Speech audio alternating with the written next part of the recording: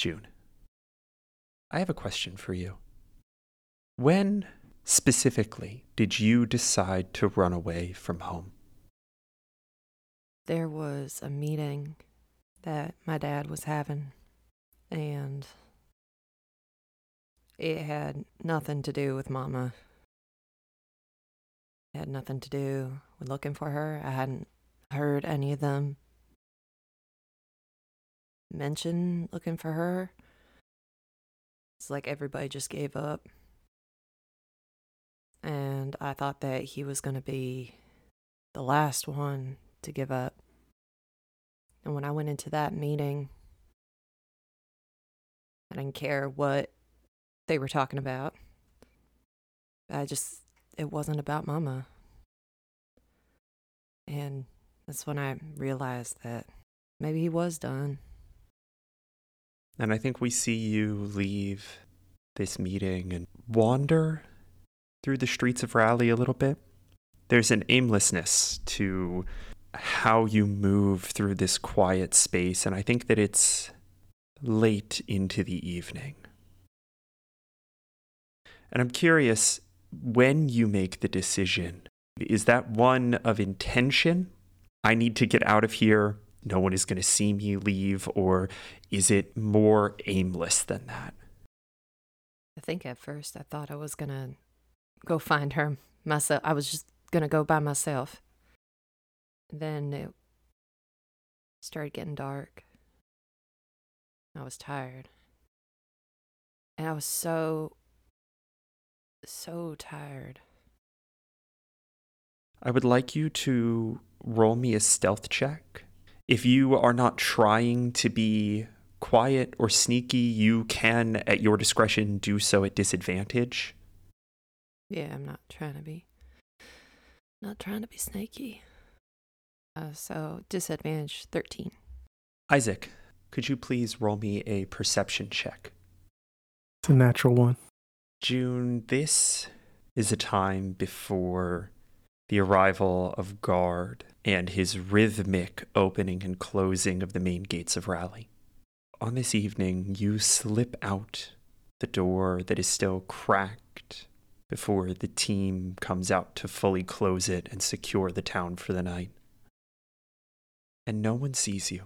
And before you know it, you are at the edge of the Western Wealds.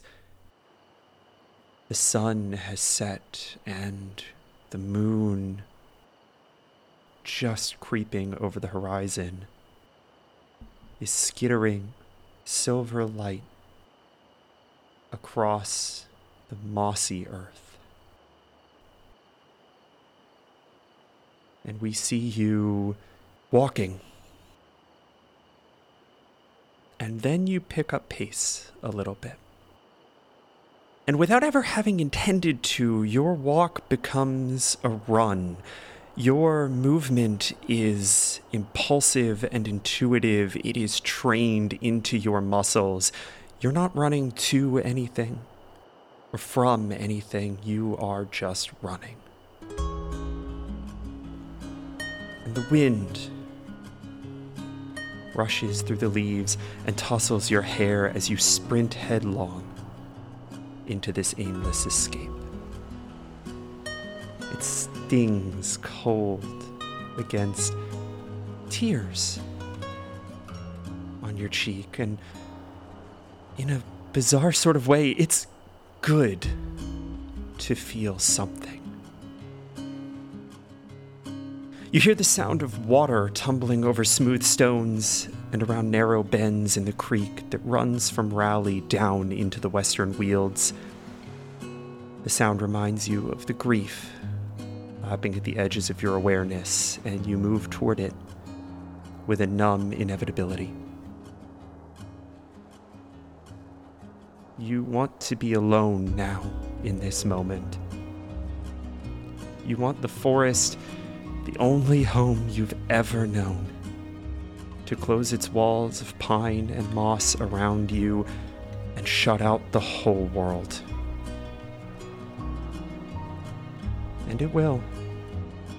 For nearly a year, it will cradle you and teach you and keep out that damnable, unpredictable world just beyond its bows. But you don't know that yet. And you don't know yet that you will forget this moment. As you reach the water's edge, you drop to your knees and watch the moonlight play off its surface. You listen to its ceaseless murmurs, soft grumbles of unfairness as it races downhill. It does not want to be driven downhill. It does not want to be at all. You do not know that for nearly 5 years you will forget this moment. Not by some trickery of bond or arcane magic, but simply the mundane blessing of grief's censor. Now, 5 years later, you hear those soft grumbles again. The sweet grass, the cool wind, the murmuring creek all come back in a rush. And for a moment you are lost to this memory, before you realize that the lap of the creek is in fact the blood in your ears. And you return to the present. A quiet moment in a mercifully cool cave, accompanied only by the vague outline of your mother. In this place, it is too dark to see how the desert has broken her another small mercy. And she is waiting patiently for you to speak.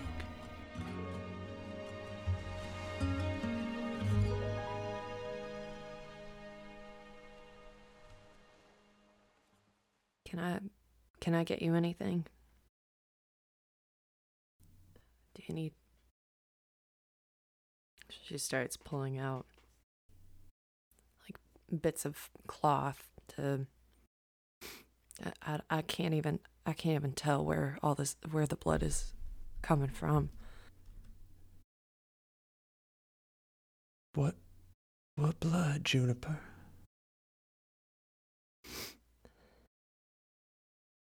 She looks over her again. And as you focus, you realize that your memories have gotten a little confused with the present. The blood in your head, the rush of the creek has distracted you from the true nature of your mother's injuries, which are dry, craggy, desiccated. The edges of her missing arm and missing leg are cracked like baked earth. Do you want me to take a look at your arm? What do you need from me right now? What? Juniper, darling, I don't even know how to begin to answer that question. Never in a million years would I have expected to find you here. I didn't think I was going to see you again. Until I dreamed about you. You dreamed about me? I did. You told me to come find you. Told me to come save you. She glances down at the ground. You see that she's sort of fiddling some sapphire beads in her right hand, her only hand. I see. One gets desperate on the verge of death, Juniper. I was expecting Agravar. I was expecting reinforcements. I was expecting... You got me. Are you okay? I mean, you look well, but... What? I can't imagine that you are in any way okay being in this place. Am I okay? You know, before I had a dream about you, you know where we were? We were in Agravar. You and Isaac and your friends? Yeah. Yeah, we were there. Honey, what were you doing in Agravar? There is no way that was a safe place for you to be. I love that you're asking me what I was doing anywhere. How many years have you not asked me that? And now, you're asking me what I was doing there. In a place that was not safe for me. That was the whole plan. To go. For you just to leave. I had every intention of coming home, darling. Just as soon as the world was safe. And what, leaving your other family behind? Leaving Hank behind? Hank would have understood. No. He's not happy you're gone. Doesn't understand why you're gone right now. Wait, hold on. I'm sorry, June. Did the Grand Matron not explain the situation to him? The Grand Matron said that you went on your own mission. The Grand Matron sent me on this mission. Seems like the sisterhood is having some trust issues. Surprise. Suppose it wouldn't be the first time. And she shifts and she sort of crosses one leg over her other, looks away. What did she tell you? We had been in conference for some time. You and Trent? Yes. I'd gotten her a seat on the council. The voice of the sisterhood beyond my own. We had agreed that we were going to try to make peace, and in lieu of that, seek independence. And then the desert started creeping in, and I started doing some research into what might be causing that. I found information on Sligo and his relationship to Pandar, the cleanser, and the green. And she suggested that there might be something I could do, that I could tug on the bonds. Juniper, I don't know how much of this you know. There's a god out there that's turning everything to sand. The cleanser. The great lizard. He has been responsible for this in this part of the world, this cycle of regrowth for eons. And then something changed. But Juniper, none of this explains what you were doing in Agravaur. What Isaac is doing sitting at the mouth of this cave. How about before we explain exactly how we got here, myself and my family, let's talk a bit about what you went through getting here. And we flash back. Dale, Isaac, we have been through this for going on 6 hours now. We need to come to a conclusion. And Isaac, you are sitting in Dale's office with Dale and Katerin at some 4 a.m, discussing the slowed regrowth of Elderwood and the incessantly gluttonous demands of the Empressar. I mean, it's a forest, Katerin. Eventually, we'll find some trees. We'll chop them down. We'll attempt to grow them like the rest of them and continue the process. Are we just gonna tell the Empressar no? That's been your position this entire conversation, Isaac, and I understand where you are coming from. I understand the vain hope that the forest will give indefinitely, but look at the evidence, man. I mean, I'm not blind. There's definitely trees are different than before, but what are our options? Let's go with we stop chopping down trees. Dale, you want to tell us what happens after that? Dale has not said a word probably in the last half hour. He looks up, deep-set bags under his eyes, and he fixes you with a grave expression and just shakes his head no. And Katerin shifts a little bit in a defiant stance. We had a saying back home, Isaac. A way of thinking about problems. When the creek hits a dam, the clever stream finds a way around.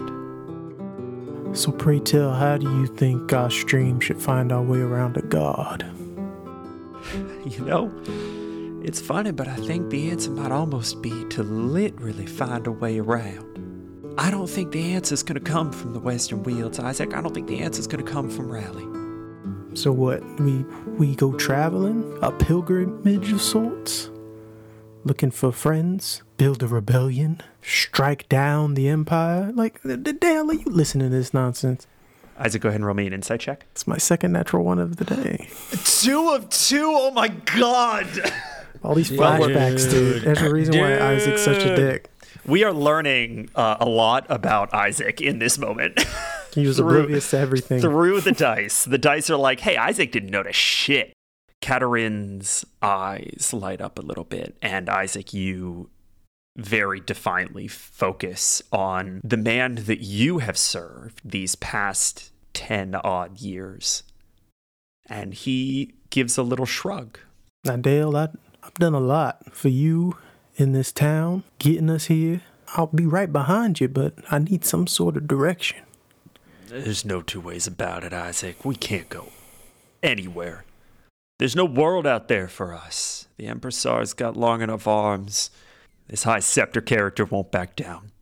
You ask what we could do about a god, and I gotta ask what difference there is between a god and a devil when the deal is made. We just gotta keep carrying on. And Katarin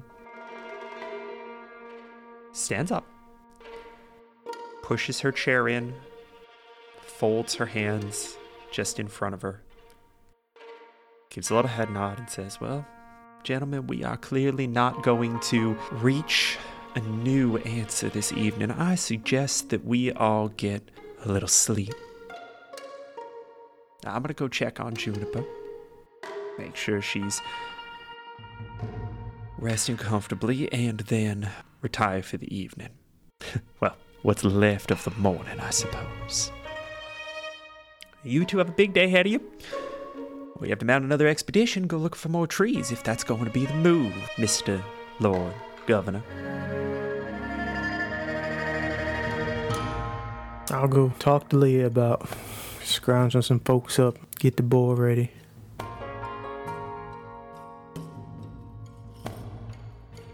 Good night to both of you. And she strides out of the room, the hem of her dress flowing effortlessly, never moving an inch more or less above the ground.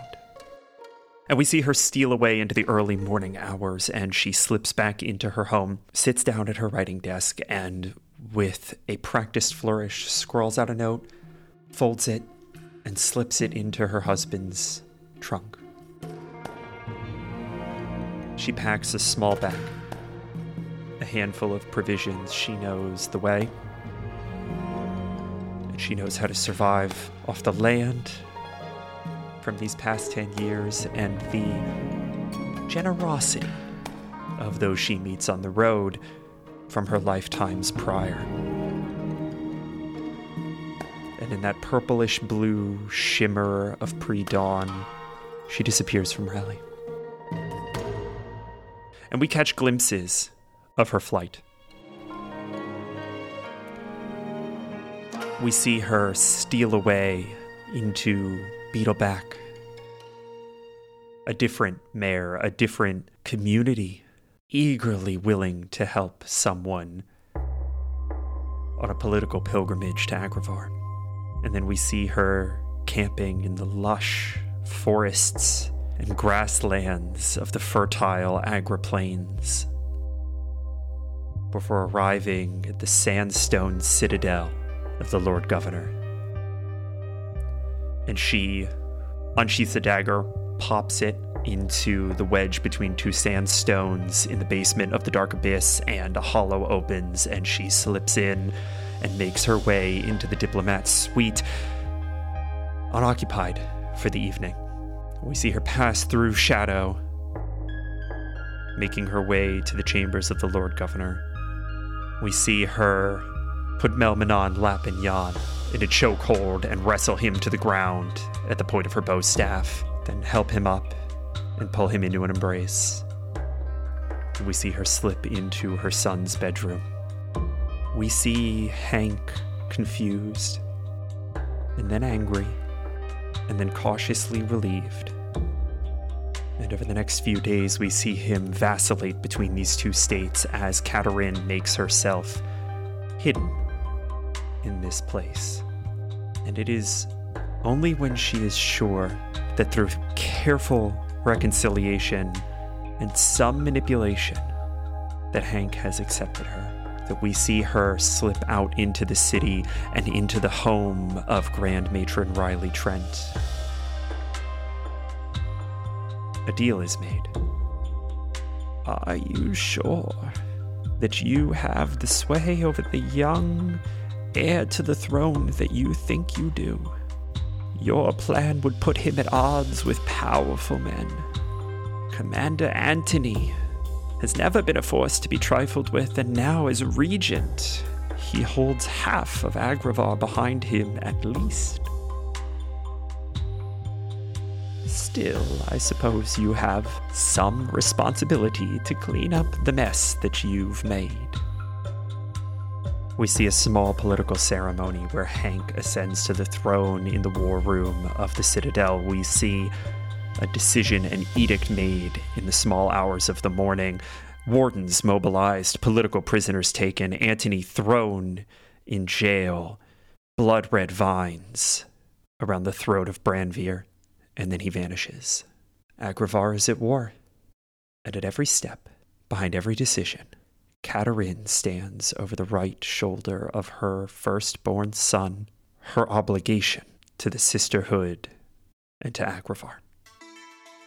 And then the desert begins to creep further south, and we see her in conference with Riley Trent and Harris Al-Zaroon and his wife and Hank.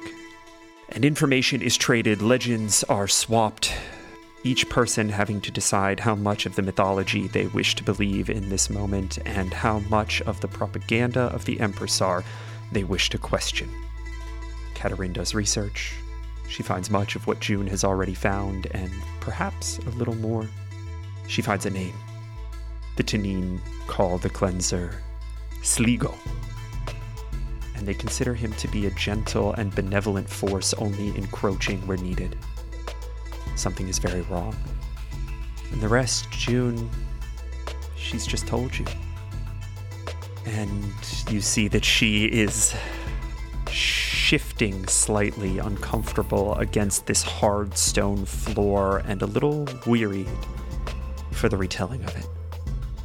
And she straightens herself up, takes a deep breath. I am so sorry, Juniper.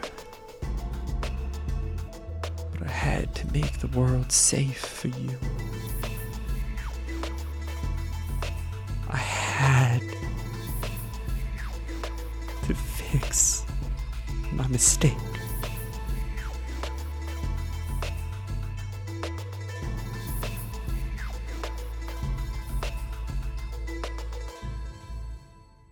June is gonna shift her weight, roll her shoulders back, kind of shake out her head a little bit. You achieved your goal?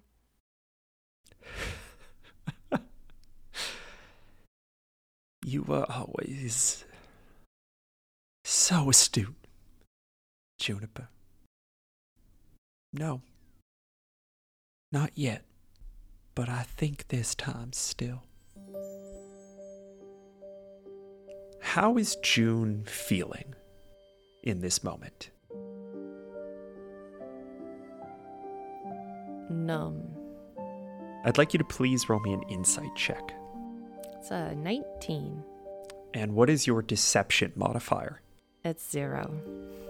June, you perhaps don't say anything to your mother in this moment that betrays how you're feeling. And she is not probing you to do so. However, you, for once, take a moment to genuinely scrutinize how you are sitting in these emotions and in this newfound knowledge. And so I'm going to ask you again, a little bit more specifically, what's underneath that numbness?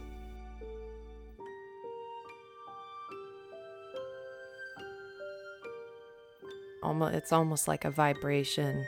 It's like a blanket of fury that's been laid over immense relief and sadness and hurt. And part of her mind wants to understand where her mother is coming from, but the overwhelming feeling that she did this for her, but without her. And while you're having these thoughts and scrutinizing these emotions, this complexity of feeling, we see June do something new.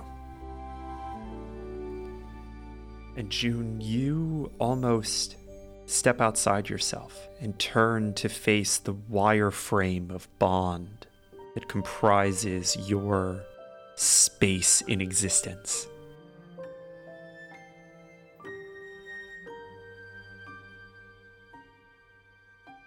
And all of those emotions, all of that complexity, all of those roiling connections to your mother, to your home, to yourself, to the people around you who should have supported you, who should have emboldened you, who didn't. You see a blanket of numb, almost burning shimmer. It's as if there's a heat emanating off of these experiences that is diffusing it, muffling it. And that numbness takes a shape. And you can think about that numbness taking a shape. You can think about it being a layer over top of your memories. And you can see through it. And you can see yourself for what you are in this moment. All right. What's the next step? Harissa, Isaac, and Guard, you are standing with Rami Waldeck at the mouth of this cave, silhouetted by the midday sun, backlit like platonic shadows. And you've been giving June space. But you've just heard her ask a very tactical question, and one that you all probably need to be involved in. Because as emotionally tumultuous as this revelation is, as bizarre as it is for Isaac specifically to be back with his oldest living friend, you all have work to do. And so you now have this asset. How do you want to prepare for this final fight? Well, this is kind of awkward, huh? You think maybe... You think we can go back in now? I don't know. Isaac's just 1,000-yard stare down the canyon. Every now and then Rami shakes her prosthetic hand kind of in front of your face. I'm gonna rip that off your shoulder and throw it out there. All right, you can see me. I think it's time we can go back in, and I think June may need a break even. So. Yeah, y'all go check on him. Guard will take that initiative and wander in haphazardly. Isaac does not go. Can I see them coming? Oh yeah, you can hear and just like tremor sense Guard approaching. Where's Isaac? He was looking into the distance in that way that he does. Oh no, that motherfucker's getting his ass. I'm not doing this. And she points down to her mom. I'm not doing this, but and she'll hustle out of the cave towards Isaac and try to like bop him in the back with her bow staff. The fuck are you doing out here? He doesn't move. I'm sorry. No, I'm not. You get in there right now. I swear to God, Isaac, I'm not doing this by myself. You will not leave me to face this by myself. He's gonna reach back a hand. Juniper, have I left you yet? Not yet. Pulls you over, puts a hand around you in a hug. I told you I'm not going anywhere. Just sometimes us old folks need a little time to get ourselves together.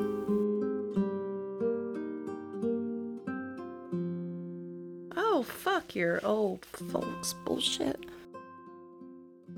I can't do this by myself. And you're not going to. I'm just angry for you. That's all. Just shake her head. If Isaac notices the tension in this side hug, he just places a hand on June's head and just knocks his head with hers. It's all right. Are you done staring at nothing? Yeah. This damn desert air is so dry. It's got my eyes all fuzzy. Oof. All right, old man. Oh, I don't have to like it, but let's go. While this is happening, Guard and Harissa and Sphinx are just sort of standing awkwardly near Katerin. Guard just kind of looks to the group and to Katerin. So, you're June's mom. She nods, and in a voice weakened by exertion says, I am, yes. And I'm so sorry that I have not stood and introduced myself properly or offered you any hospitality, but you will forgive an aged woman in her recent infirmities. That's Mr. Sphinx. Mr. Sphinx? Yes. I'm going to roll a little insight check. That's a 19. You must be Tanine. Sphinx is a bit standoffish, I think, with her, because if you think about Sphinx being the sort of emotional outlet for Saphira, he knows that this person before him is the reason for a lot of June's trauma and is trying not to be very angry about it. Saphira obviously knows better that in the current circumstances now is not the time. So he's just going to be standing there, sort of arms crossed, just sort of breathing out through the nostrils, you know, and being a bit grumpy. While Saphira says, yes, we are Tanine. Hard to miss, I suppose. Might have to know what you're looking for. I've had the honor of working these past 5 years very closely with some members of your tribe. They are brilliant strategists, and they've shown great courage. Don't go thinking flattery will get you everywhere. Just saying. It's okay. Sphinx, she's just gonna push him round behind her. Just out of the way. Thank you. My daughter's very lucky to have you as a friend. Well, she needed someone, huh? Without missing a beat, Katerin nods. There's no deflection in it. There's no attempt to ameliorate the impact of her actions. She simply accepts that what she did has had consequences and agrees with you. Listen, I am aware I have my own issues with my own mother, and I won't be taking them out on you, but I can't say the same for Sphinx, so he may be a bit testy. But that is not the priority right now, is it? I fear not, though I wish it could be so. Do you understand what we're up against? She swallows hard and nods and says, all too well. Do you know how we can stop it? I do not. However, I have learned a few things that I was hoping to pass along to the Agrivar forces when they arrived. If none are coming, as I am starting to believe, well, you all at least have a right to know. As Isaac and June are strolling up, he's just going to whisper to her, be honest with you, she looks jacked up. Does that help you at least feel a little bit better about the situation? I don't like that she's hurt. Damn. All right. Isaac will walk up to Katerin, places a hand on her shoulder, and if it's exhaustion or something like that, or whatever, so 5 or how many points of lay on hands that You tell me, man. June says she doesn't like that she's hurt. You know what? This is an emotional choice. Let's do all of them, all 25. Oh, shit. Okay. You rest your hand on her shoulder and feel the thunderous echoes of the universe pulse through this embrace, and she straightens up a little bit, healed maybe a few points, alleviating maybe a level of exhaustion. But her wounds do not heal. She's missing her whole arm and one of her legs and one of her eyes, and around each of these, the area where it appears to have been severed seems to be made of the kind of baked earth that one might see in not like a shifting sands desert, but like a plains desert, right? Like the kind of thing that you might see in the Sonoran or Death Valley, where it's like it is so hot and desiccated that the earth itself has split. It's like at the bottom of a dried out river. Mm-hmm. Now, mentally, are we used to seeing that? That is very different from your memories. Your memories depict these as, and have written themselves to be, normal instances of healed amputation or loss, Okay. right? Like, So this is new looking. this specific detail is new and somewhat irreconcilable. I think there's an element where it's like you just don't and can't assume anything at all. It is simply out of place. It is simply a thing that has happened that you find quietly irreconcilable. Turns around to June. Did the best I could. I'm not entirely sure what you did, Isaac, but I appreciate He walks away. the initiative. June's gonna throw out her staff so he doesn't walk too far away. Just from her. Doesn't leave the group. These losses were incurred, I believe, through my contact with Sligo, with the cleanser. It's hard for me to say exactly when for each one. The memories don't line up appropriately. They have sort of always been this way, but not at the same time. I have had 3 separate encounters with the god. I have been kiting this thing around the desert for weeks. Did you say Sligo? Sligo. It's an old Tanine word. It's the only name I could find for this god. That name hasn't popped up previously in the things we've been looking at, has it? This is the first time. Nope. Can I do some history check or survival check or something as to what I may have heard of that? Yeah, absolutely. Go for it. I got a nat 1 for a total. God, I love this fucking 10. game. This is an incredible episode. Holy shit. 3 nat ones. I mean, it works out pretty Yeah. well if everyone forgets about things when that god is around that Sure. I do not know anything about. Sure. Yeah, Harissa, this is not one that really Dang it. enters into your stories, your experiences. And I think that we as the audience might see that as kind of conspicuous, right? Like, why would the Tanine not have foretold or forewarned against this creature? And the answer is not because the Tanine were not aware of it. Obviously, this is a Tanine word. The answer is found in another piece of information that has been echoing throughout your journey so far. And again, none of you are privy to this, but we, the audience, come to understand that that is because the Tanine are not people of a desert by choice. And their oldest stories are deeply anchored to the Eastern Wields.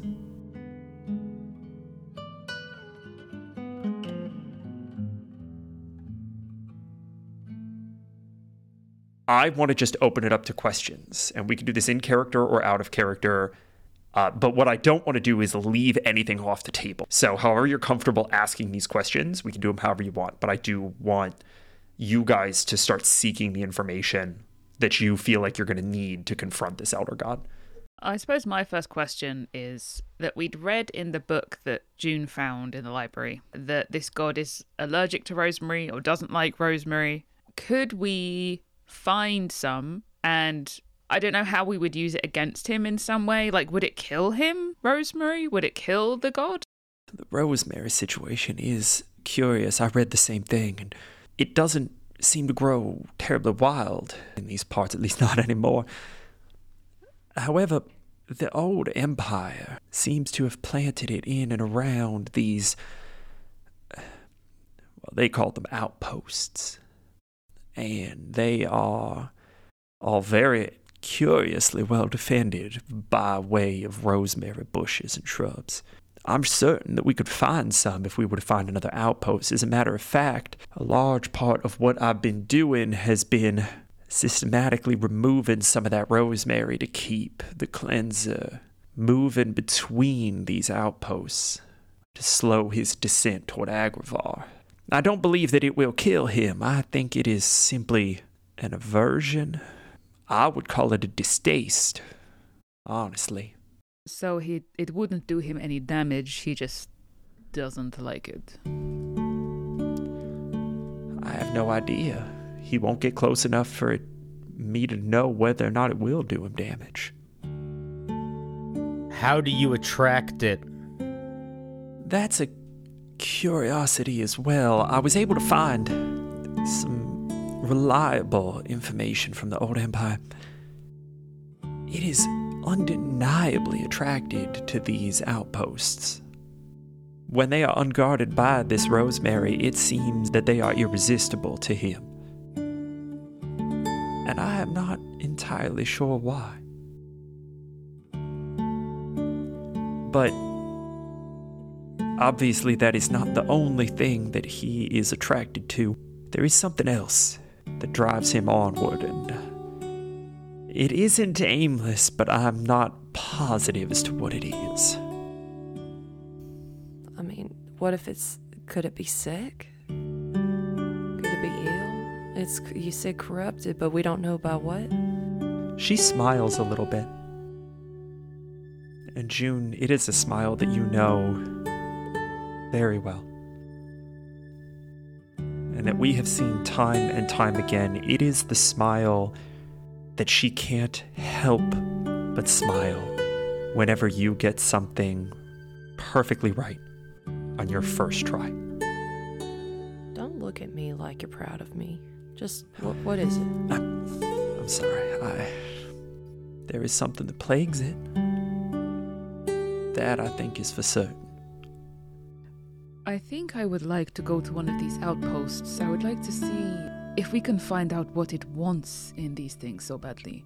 Why it is driven there. And we can gather some rosemary while we're there, which could be helpful.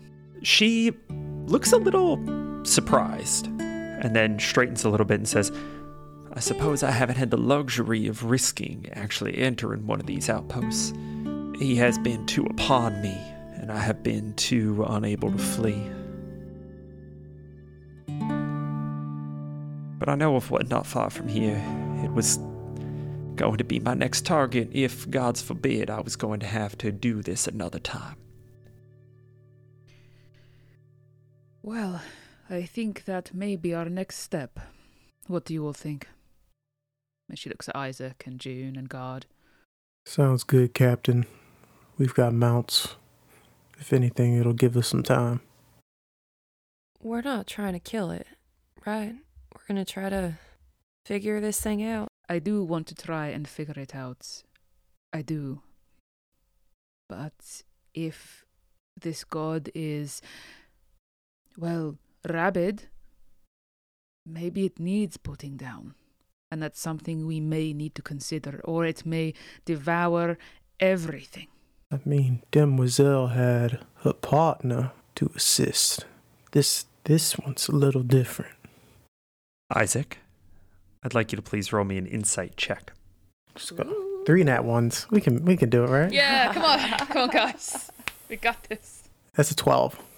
On a 12, you realize that your assertion is not just one of hopelessness, but one of insight. You're not sure what it means. But when you acknowledge the real constraints of the situation, you identify what may be important to the problem. A missing partner. Katerin has been shaking her head defiantly at Harissa throughout this back and forth, and she says, Juniper's right. we cannot continue the grim work that the Empressar has started. I understand that things look bleak, but when the creek is dammed, the clever stream finds a way around. Hi, friends. It's Patrick. When we were recording this episode, it was stressful. We all had to take a few moments here and there to process what we were feeling or to just sit in the newfound information. And so we wanted to do that in this mid-roll. Instead of telling you how great the Patreon is or all of the manifold projects that we're working on, we just want to take a minute to take a breath. So take a minute, take stock, do whatever you need to do. And while you do, I'd like to make sure that we thank all of our rally defenders: Darksteel Panda, Darlene Wallace, Elderberry, GamerTube HD, Katie Kirby, Lord Dreamer, and Michael McFarlane. This episode has been a long time in the making, and we literally could not do it without you. So thank you. And if you're listening to this episode, thank you as well. Take another breath, and we'll get back into it. You have all decided to make your way to the ruins of an Imperial outpost. How are you moving Katerin? How are you bringing her with you? I just do a quick, and out of the sand, kind of like the dune sandworms, he just rumbles up. Who is sort of default leading? Is anyone taking point? I can. Yeah, if Katerin gives me, it's southwest. Harissa, do you have any specific tactics for navigating this part of the desert? Actually, I think I'd want Spinks on top of guard, basically meerkatting. So he's going to be like a bit of a okay. Keeping his highest vantage point, can kind of keep an eye out. Sure. I want to keep him out of trouble. I want him to be focused. Sure. That's what Saphra's gotten him doing. I am going to ask for a group survival check. This is going to be made at disadvantage. However, I'm going to give the help action from Scrumpy and Rami. So two of you can roll flat. Shall we do the people with the lowest survival rolling flat? My survival's actually pretty good. I have +4. Mine's +3. That's pretty good. I got some good survival. Well, Isaac should definitely take the flat roll. That's for damn sure. All right, so Isaac gets help from Rami. Who's getting help from Scrumpy? Let's say June is getting help from Scrumpy. Okay. Now, if you would please give me a group survival check on that basis. So wait, mine's a flat roll? Yep, June and Isaac are rolling flat, and Harissa and Guard are rolling at disadvantage. It's a nat 20. Oh, fuck me. That's a 23. Nice. I canceled out your nat 20 with a nat 1. Nice. Nice. I got a 14 after Okay. I got a 13. That is a group DC 14. That is 1 away from a success. So close. But Can I get a perception check from Spinks at advantage, please? Ooh, yes, you may. Also, Isaac would have told Saphra to ride with Katerin on CJ. Oh, so we're both up front on CJ? Mm-hmm. Okay. Isaac's walking with guard, yeah. Okay. Perception, you say? At advantage, yes. 22. Spinks, on a 22 perception, is the first to see in the infinite blank distance of this white, gleaming desert a dune rolling in the shimmering heat, bearing ominously in your direction. Spinks, if anyone was to be looking at Spinks in this moment, they would see him sort of looking around, glancing, then fixing on a position, squinting, and then his eyes getting real wide and his frills just getting real big.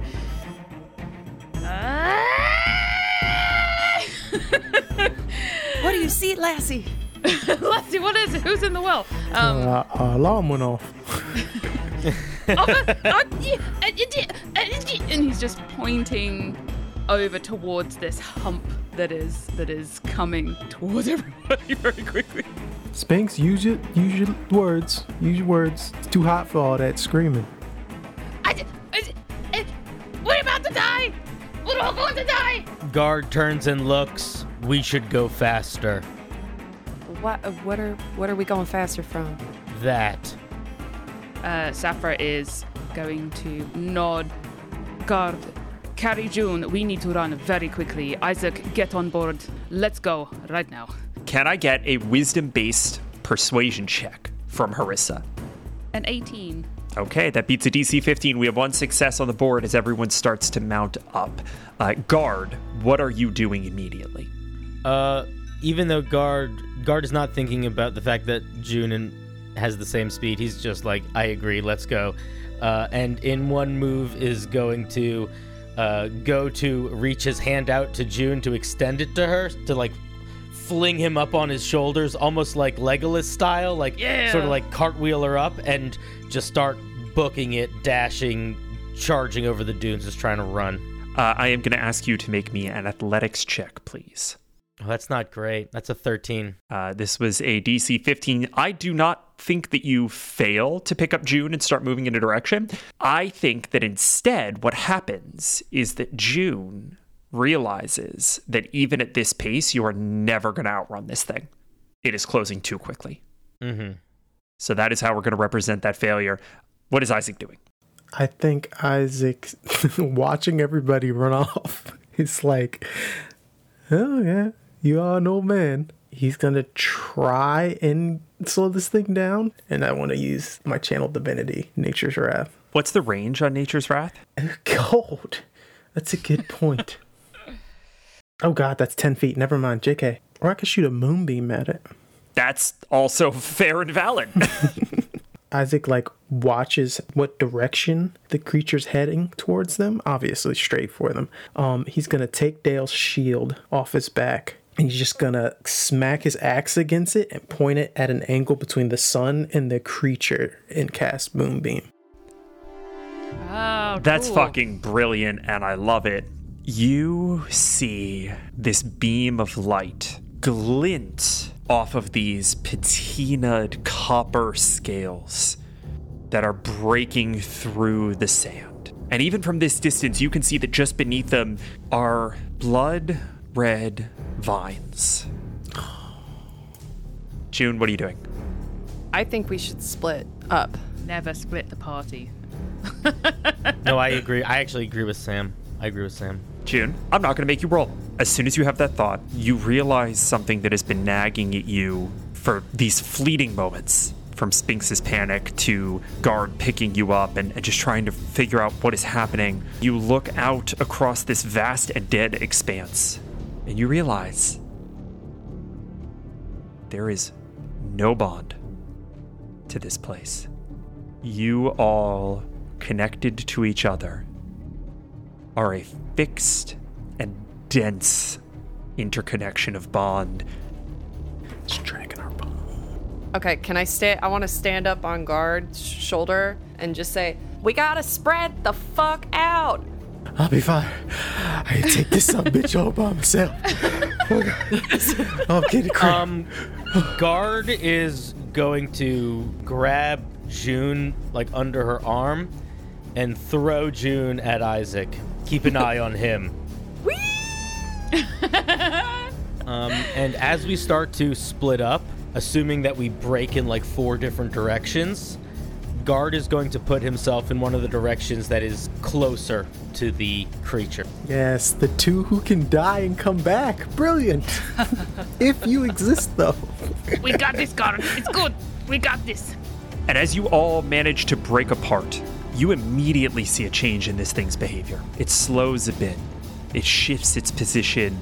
It zeroes in on Guard. And June, as you're observing this, I think rather closely, you see that Guard represents almost a brighter concentration of bond in this moment. That dense tie emanating from the back of his head to some point off in space. And it is beelining for Guard.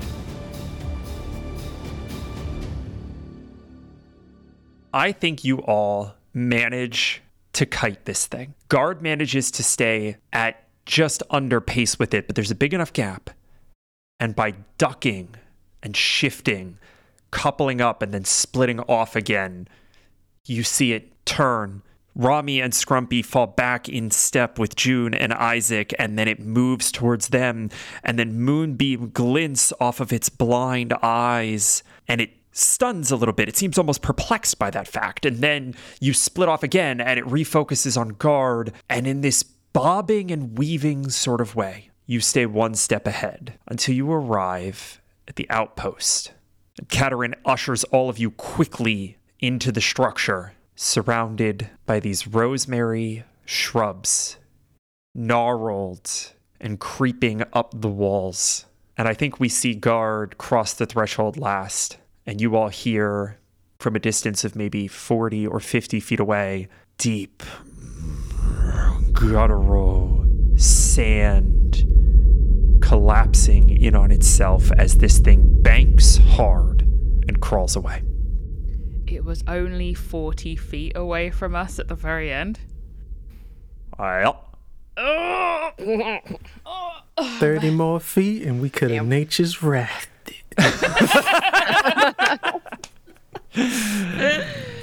Isaac just fucking lies down. He's doing the heavy breathing. Just yeah.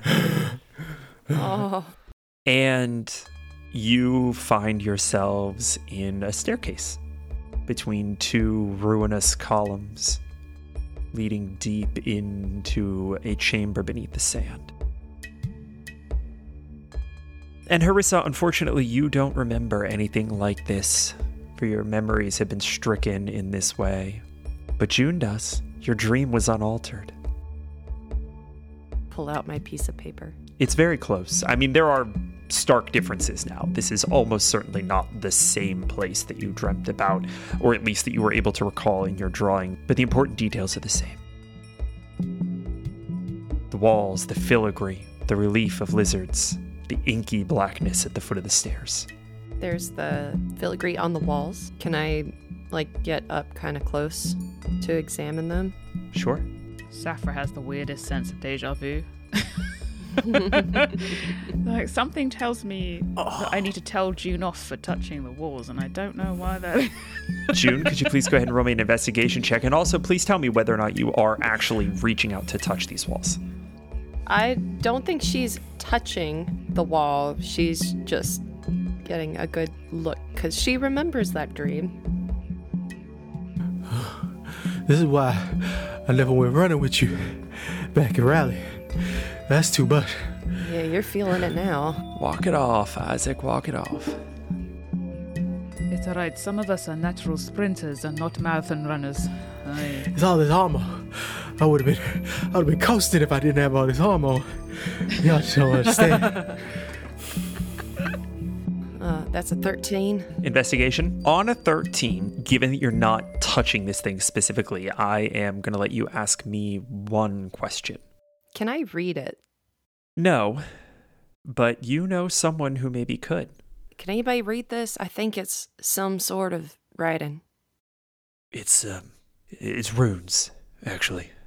It's not, writing per se, but... Oh, it's ruined. We ran all the way over here for nothing. Well, I mean, it is ruins, yes, but it's also runes. Oh, Isaac, magical filigree that... there's a lot of spots on my eyes. I can't really hear well. Do you need like a sports drink of some I'm kind? just gonna sit down, honestly. Some orange slices? Okay, My hands over my head.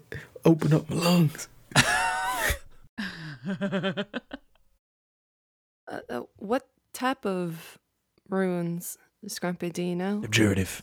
I'd wager this is, Katerin said it's an old Imperial outpost. They would have probably used this space for military observation and quartering soldiers, that sort of thing. Scrumpy gets a little bit closer. I think he actually kind of shuffles around in his belongings, pulls out a shoddy little torch. Mr. Spinks, if you don't mind. What? I could use a light. It's going to be dark down there. Oh. Sorry, I thought it was like a battery-powered torch or something. Okay. Listen, I know we both have vaguely British accents, but... He just goes... and then he kind of coughs and Excuse me. Oh, excuse me. And Scrumpy passes it over the wall.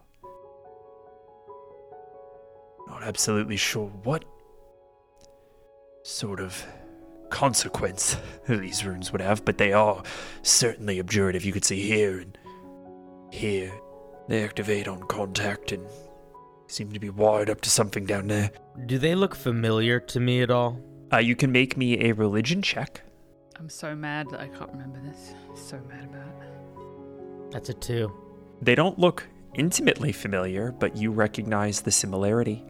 And as a matter of fact, they look a little like the filigree on the Lorax. I think with a 2, Guard is going to... he's almost lost in thought, and he's gonna sort of mindlessly touch one of them. Damn it, God!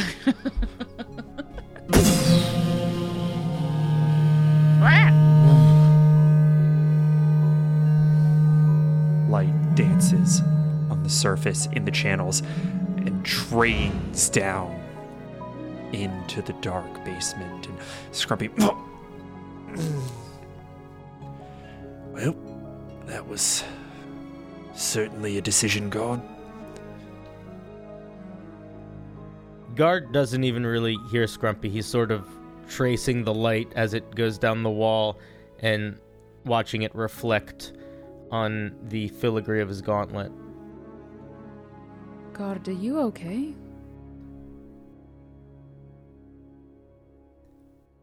I think so. This feels familiar. I'm sorry for touching the wall. As you apologize, you all feel a little wave of force emanating from the basement kind of hit you in the chest, just a little. And Isaac, you lose concentration on Moonbeam. And Guard, I very specifically need you to make me a Constitution saving throw. The dice, this is a game. This is a game of dice, and the dice are rolling in a direction tonight, lovelies. That is a 3 for a total of 9. Guard, you take a level of exhaustion as you feel the magic of this place vacate with this wave. I think that after that moment, the feeling of exhaustion is alien to Guard and is totally new. It's like having a dream for the first time. So I think that he is going to be following the lead of the others, at least initially here, and almost be not dragging his feet, but walking with a little bit of a slump that is not normal for his very robotic, straightforward glide. Got some sand in your joints there, Guard? I don't have joints. You feeling okay? Do you need help?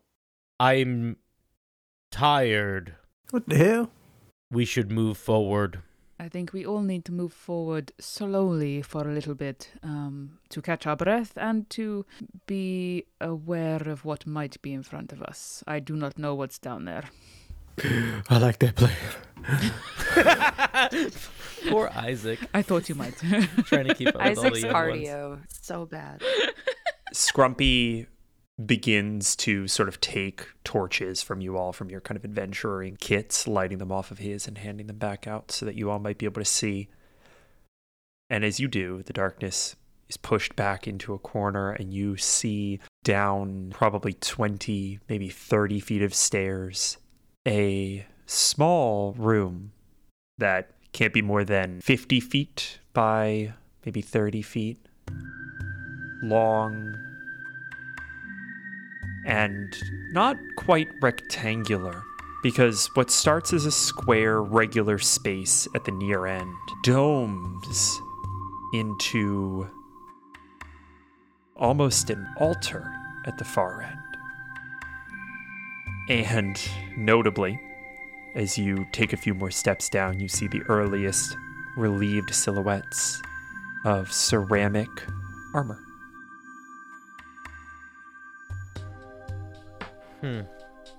Like Mama Riza's armor, or a little bit older? Older.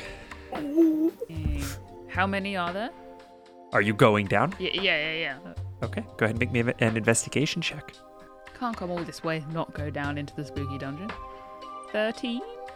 You make it to the foot of the stairs. pass your torch over the first row and see 1, 2, 3, 4 rows by 4 columns.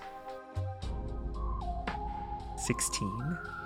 And then you sort of pass your torch over the surrounding space, and on the outside fringes see barding, ceramic armor for riding birds, Oh, that's cool. and bighorn sheep. I think Saphira is going to delicately. She doesn't want to touch these things. I mean, she doesn't know how old they are, or if they're booby trapped or whatever. Doesn't want to break them or something. And she's going to very weave her way through them or around them to get to the altar at the other end and have a look at that. Why don't you make me an acrobatics check? It's going to be relatively low DC. While that's happening, Guard absent-mindedly goes to touch one, and Sphinx just slaps his hand out of the way. No! Bad God! Oh, sorry. A 15. You bob and weave through these things without making any contact, and you're even a little aware of your feet, where they hit the ground, and whether or not you're stepping on any pressure plates or tripping any wires. There doesn't seem to be anything.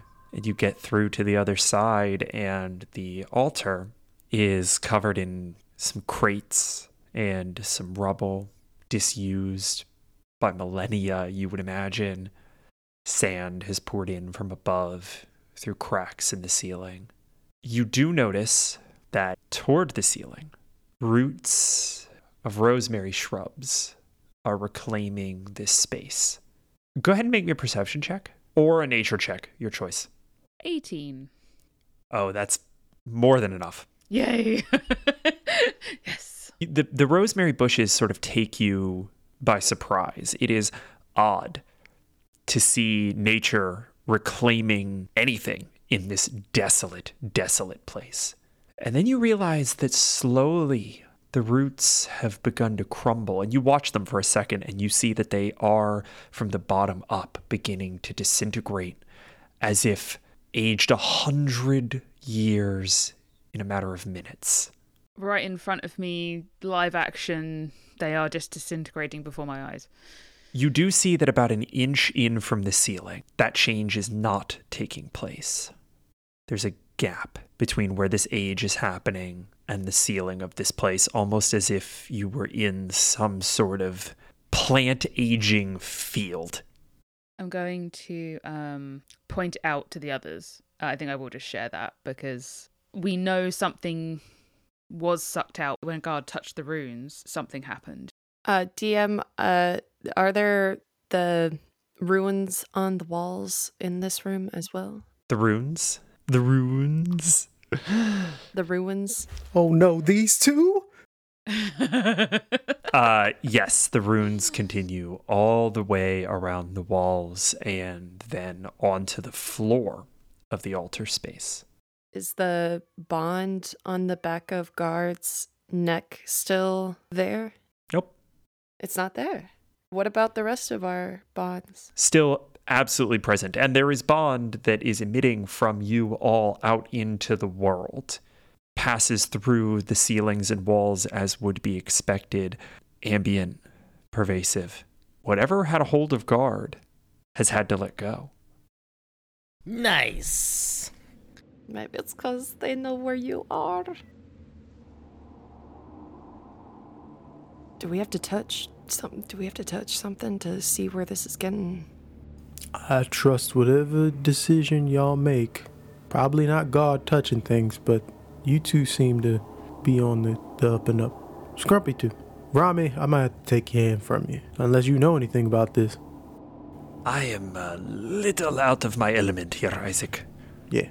All this worth an elephant? Just... You're stubborn. I like it. You said there were more runes on the altar or on the floor around the altar? When I say altar, another way to think about this is almost like a dais, right? It's like a raised space. Oh, like a platform? Yeah. Should we put something on it? Can I tap the top of the dais with my bow staff? Go ahead and make me a perception check. Y'all, it seems safe. I got a nat 1. Okay, yeah, it seems fine. Is it large enough for a person to stand on, or is it like a podium? Yeah. Again, it's this dais, this sort of raised space is the entire kind of back arced wall, right? So it's probably a good 20 feet in diameter. Guard's gonna walk over to it and then look at everyone else, waiting to see if any of them do like a "don't do that." Then Guard will hop up on the dais. Guard, if you would also like to make a perception check for me, please. Natural 20. Oh, I have to make them with disadvantage, though, because I am exhausted, so maybe much lower than that. Just roll another 13. 13. one. This was not a particularly high DC. Guard, on a 13, you hear your footsteps echoing beneath the floor. I'm going to reach down and I'm going to knock on the floor. It echoes more loudly with more intention. Do you guys hear that? Oh, are there hinges? Can we break through it or lift it up or? Guard, are you happy just to punch through the? Guard punches it as hard as he can. Okay, go ahead and roll me an attack. I love Guard's finesse. 13. Go ahead and roll damage for me, please. 5. If I added a d6 to that, would it make a difference? Ooh. In that case, I want to just sort of retcon that, and because Sphinx is on you. Yeah, so Guard goes to punch. Oh, yeah. Then, like, some flames just emanate from your fist as the kind of draconic essence goes. I've been rolling so bad this game. 2, so total of 7. Your fist slams into this ground, and you take a chip out of the stonework, and you see the fire sort of follows the filigree into the walls before it dissipates. This might take too long to break. Seeing the fire, I'm gonna do something very cheeky. I'm assuming there is maybe like a small flask of oil for, like, lighting fires or whatever. Saphra is going to put oil on her finger and kind of like put it in one of the glyphs or something and use a torch to light it. Okay, go ahead and make me, we'll say, a survival check. So I don't blow myself up. Ooh, 24. Very good. You see the fire rush over this oil, consuming it into a thick, tarry smoke, filling the filigree, and at a certain point it kind of pushes past the high watermark of Guard's punch, and then seems to take hold and begin to spread of its own volition as it fills this dais, and the heat concentrates, and the air begins to shimmer as the floor collapses beneath Guard. Guard, I need you to make me a dexterity saving throw. I'm sorry. That's okay, I have danger sense. 21. You land on your feet, and you are in a small little antechamber, a round room roughly the size of the dais above you. There are additional crates in this space, probably hundreds of years old and looking fragile, but oddly well preserved by the cool, dry conditions of this outpost. And immediately in front of you, there is a door. Guard, are you okay? Yes. I didn't do it. There is a room with boxes and a door. June jumps in. Yeah, I think Saphra and Sphinx are going to do the same.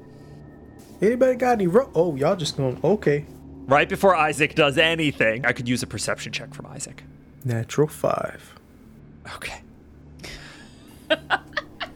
We're doing great.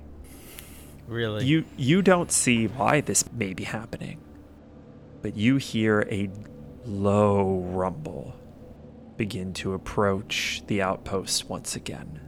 And Katerin turns to you and says, Isaac, I know that we are not on the best of terms in this moment, but I think somebody maybe should watch the entrance. I'd offer to do it alone, but I'm not sure how much help I'd be. Just make sure they ain't in trouble. And he'll head towards the entrance. Katerin follows you. And we're going to start with the trio downstairs. What do you all do? We play Zelda and we smash crates. Yeah. Yeah, smash all the crates. I think I want to see what's inside them either Yeah, way. let's crack one open. Right, yeah. You break open the top. Give me a group investigation check, if you'd be so kind. See if I give you anything fancy. Let me roll this -1 check with disadvantage for you. Oh, boy. A natural 20 and a 5. Oh, rough. 7. Okay, and Harissa? 15. Okay, so that's a 7. You all crack one of these crates open, and it is filled with straw and arrows, dried meat, and loaves of bread that have long since turned to compact, styrofoam textured dust. Ew. And a little bag with some old imperial writing. What's it say? What's it say? What's it say? You glance at this, and it is a word that is surprisingly near at hand. Rosemary. And inside you find a handful of tiny seeds. Hold on to that. Yeah, I have a feeling that's important. Okay. I mean, remember, this was a group 7, so. Now, I want to see what is behind door number 1, please. All right. You open the door, and you see a long hallway, maybe 100 feet to the other end.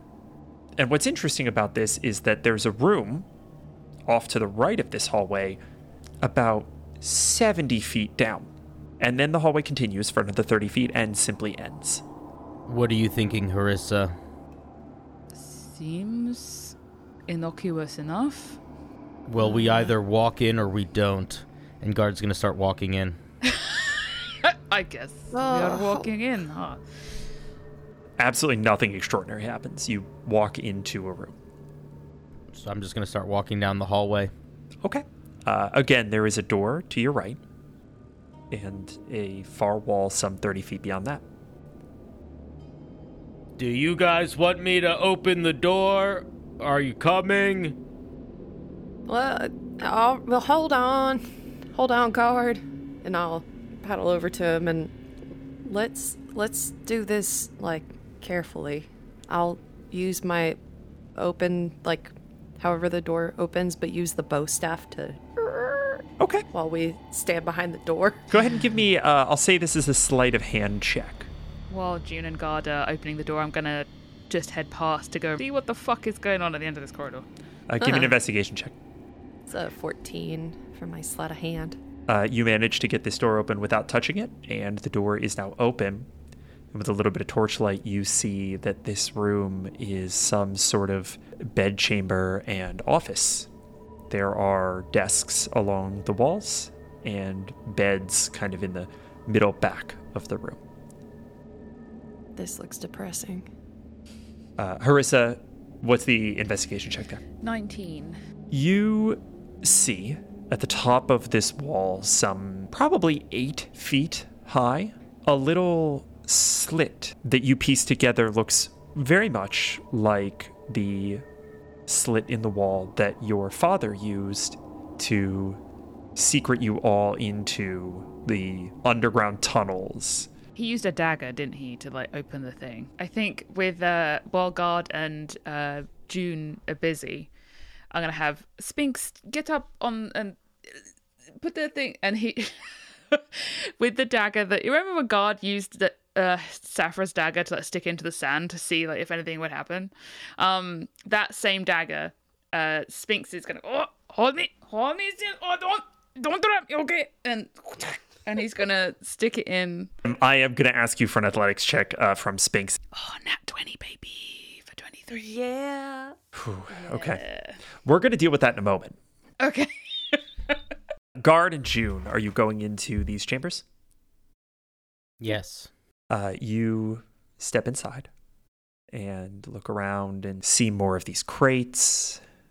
There's some papers sort of scattered on the desks, and the beds left unmade and disheveled or leaking straw. Are you looking for anything in particular? I'll scour the desks. All right, go ahead and give me an investigation check. That was a 6. You see scraps of paper containing bits of writing and little shorthand phrases and ideas that you can't translate. You don't know if it's the bizarre handwriting or the vernacular or dialect that maybe they were using, but it's not the Old Imperial that you learned. And very specifically, you miss a piece of paper that Guard points to. As you decide to check the backside of the desk and Guard suggests that you look under it, you both manage to miss a little torn corner of a journal. And we see the Old Imperial words: sap supply, false wall. But we don't see that, so we're just like, Nope. so after June is like, so Guard is doing a thing where he's standing very patiently and attentively trying to just sort of watch, and eventually he's just going to sort of tap June on the shoulder.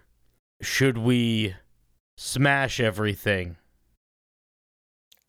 You know what? That's the best idea I've heard all day. Let's smash up some shit. With caution in case of traps. Oh, and right. Then right. Guard is going to take out his axe and just start smashing crates. Rage room! Rage room! Let's go. With that, we are going to cut to the top floor. Back in the shadow of the doorway to this place, Isaac, you and Katerin, who is sort of leaning on this crutch that Scrumpy has made for her, are keeping an eye out. And you hear, almost as if circling this place,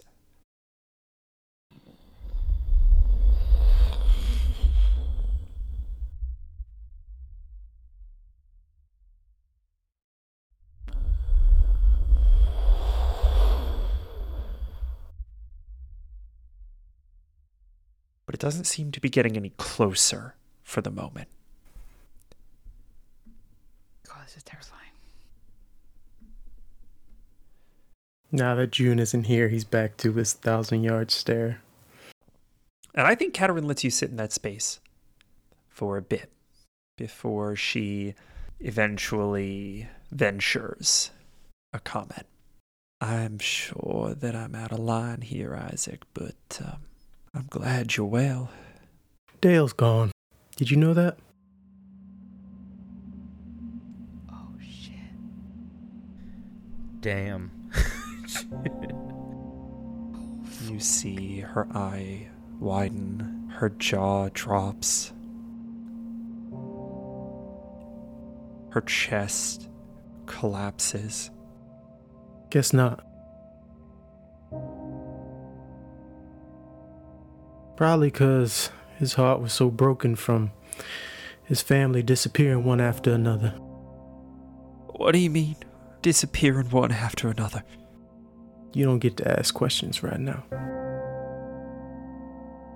Her lips purse and her head turns away like you just open hand smacked her, but she straightens. He's on to, better pastures. I can honestly say I know that. Now I understand what you needed to do. I've had half a decade to think about it, and I had so many terrible things to say to you. Rage I had built up for this moment. And then you gave June that look, and all of it made sense. You had to make a world that was better for that girl. Juniper is one of the brightest people I know, 10 times smarter than you were at that age. Luckily, she gained all of her father's kindness in spades to anyone that she meets. I can see why you drop everything you were doing to fix this world that we screwed up so badly. I don't blame you for that. I can't. What I do blame you for is for leaving that amazing child with nothing but questions and feelings of not being enough, when in truth none of us were truly worthy of being there for her. I don't envy you, Katerin, because you have to live with the fact that for the rest of your days, she will never trust you the same way is before you walked out that door. And that's on you.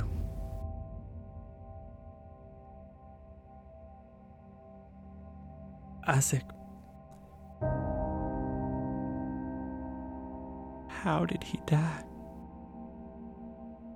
How did he die?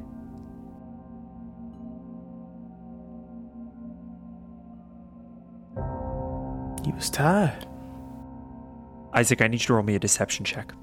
That is a 6. I'm deceiving? Katarin drops the cane and somehow, just through sheer force of will and balance, manages to bound down several stairs.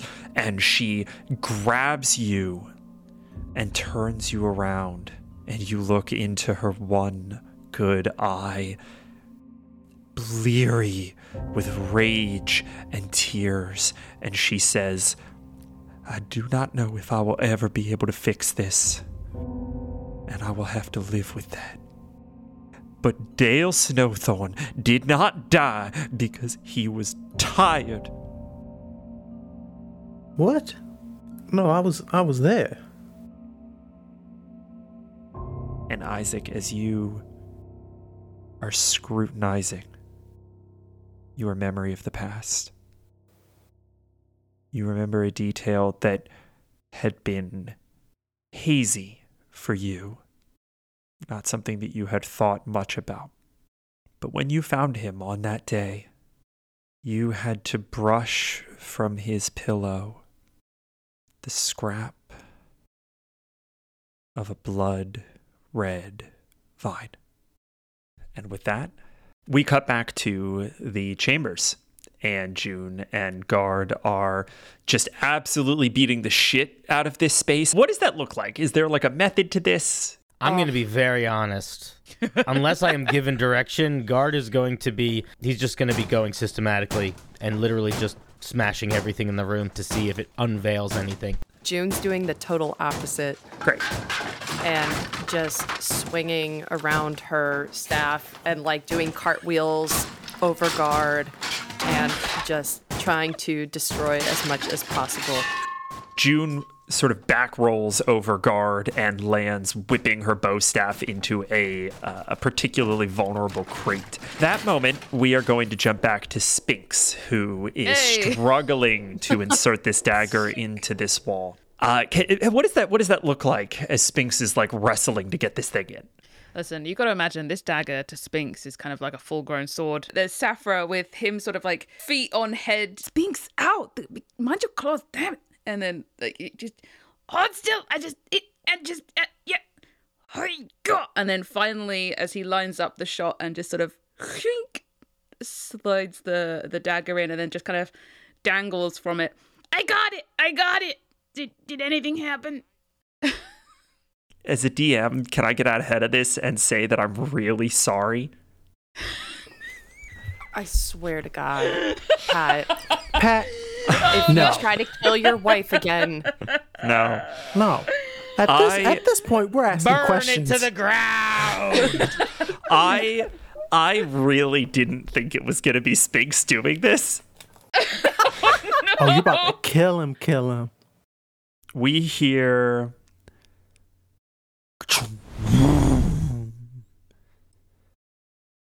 and filigree on the backside of this wall crackles in arcane thunder. How many hit points does Spinks have? Oh no. 5,000. Yeah, he has quite a few, thanks. He has 30 hit points, which ain't nothing. Unfortunately, that is 70 too few. To avoid 100 points of damage. Who the fuck did you think was gonna do that? power word kill. Oh shit. And Spinks is gone. The dagger clatters to the ground, and brick by brick, the wall begins to collapse.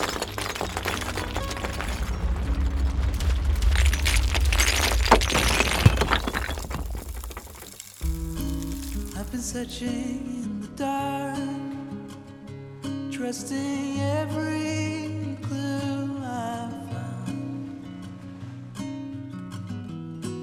but the truth has not been told, 'cause every corner of these woods is hollow.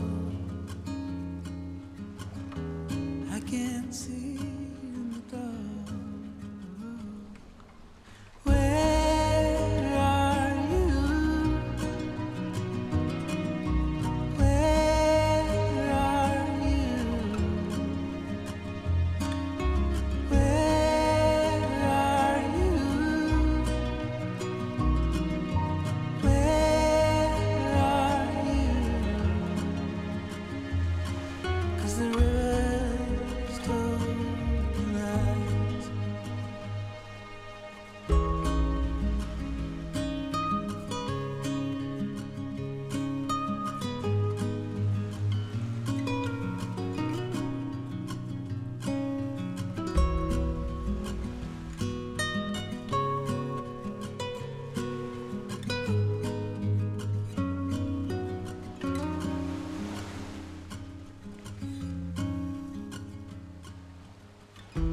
Sometimes light is breaking through, but my blinded eyes can't reveal an illusion. I can't trust it being real, so I keep on wondering until I feel you, feel that you're alive. Where are you? Where are you? Where are you? Where are you? 'Cause the river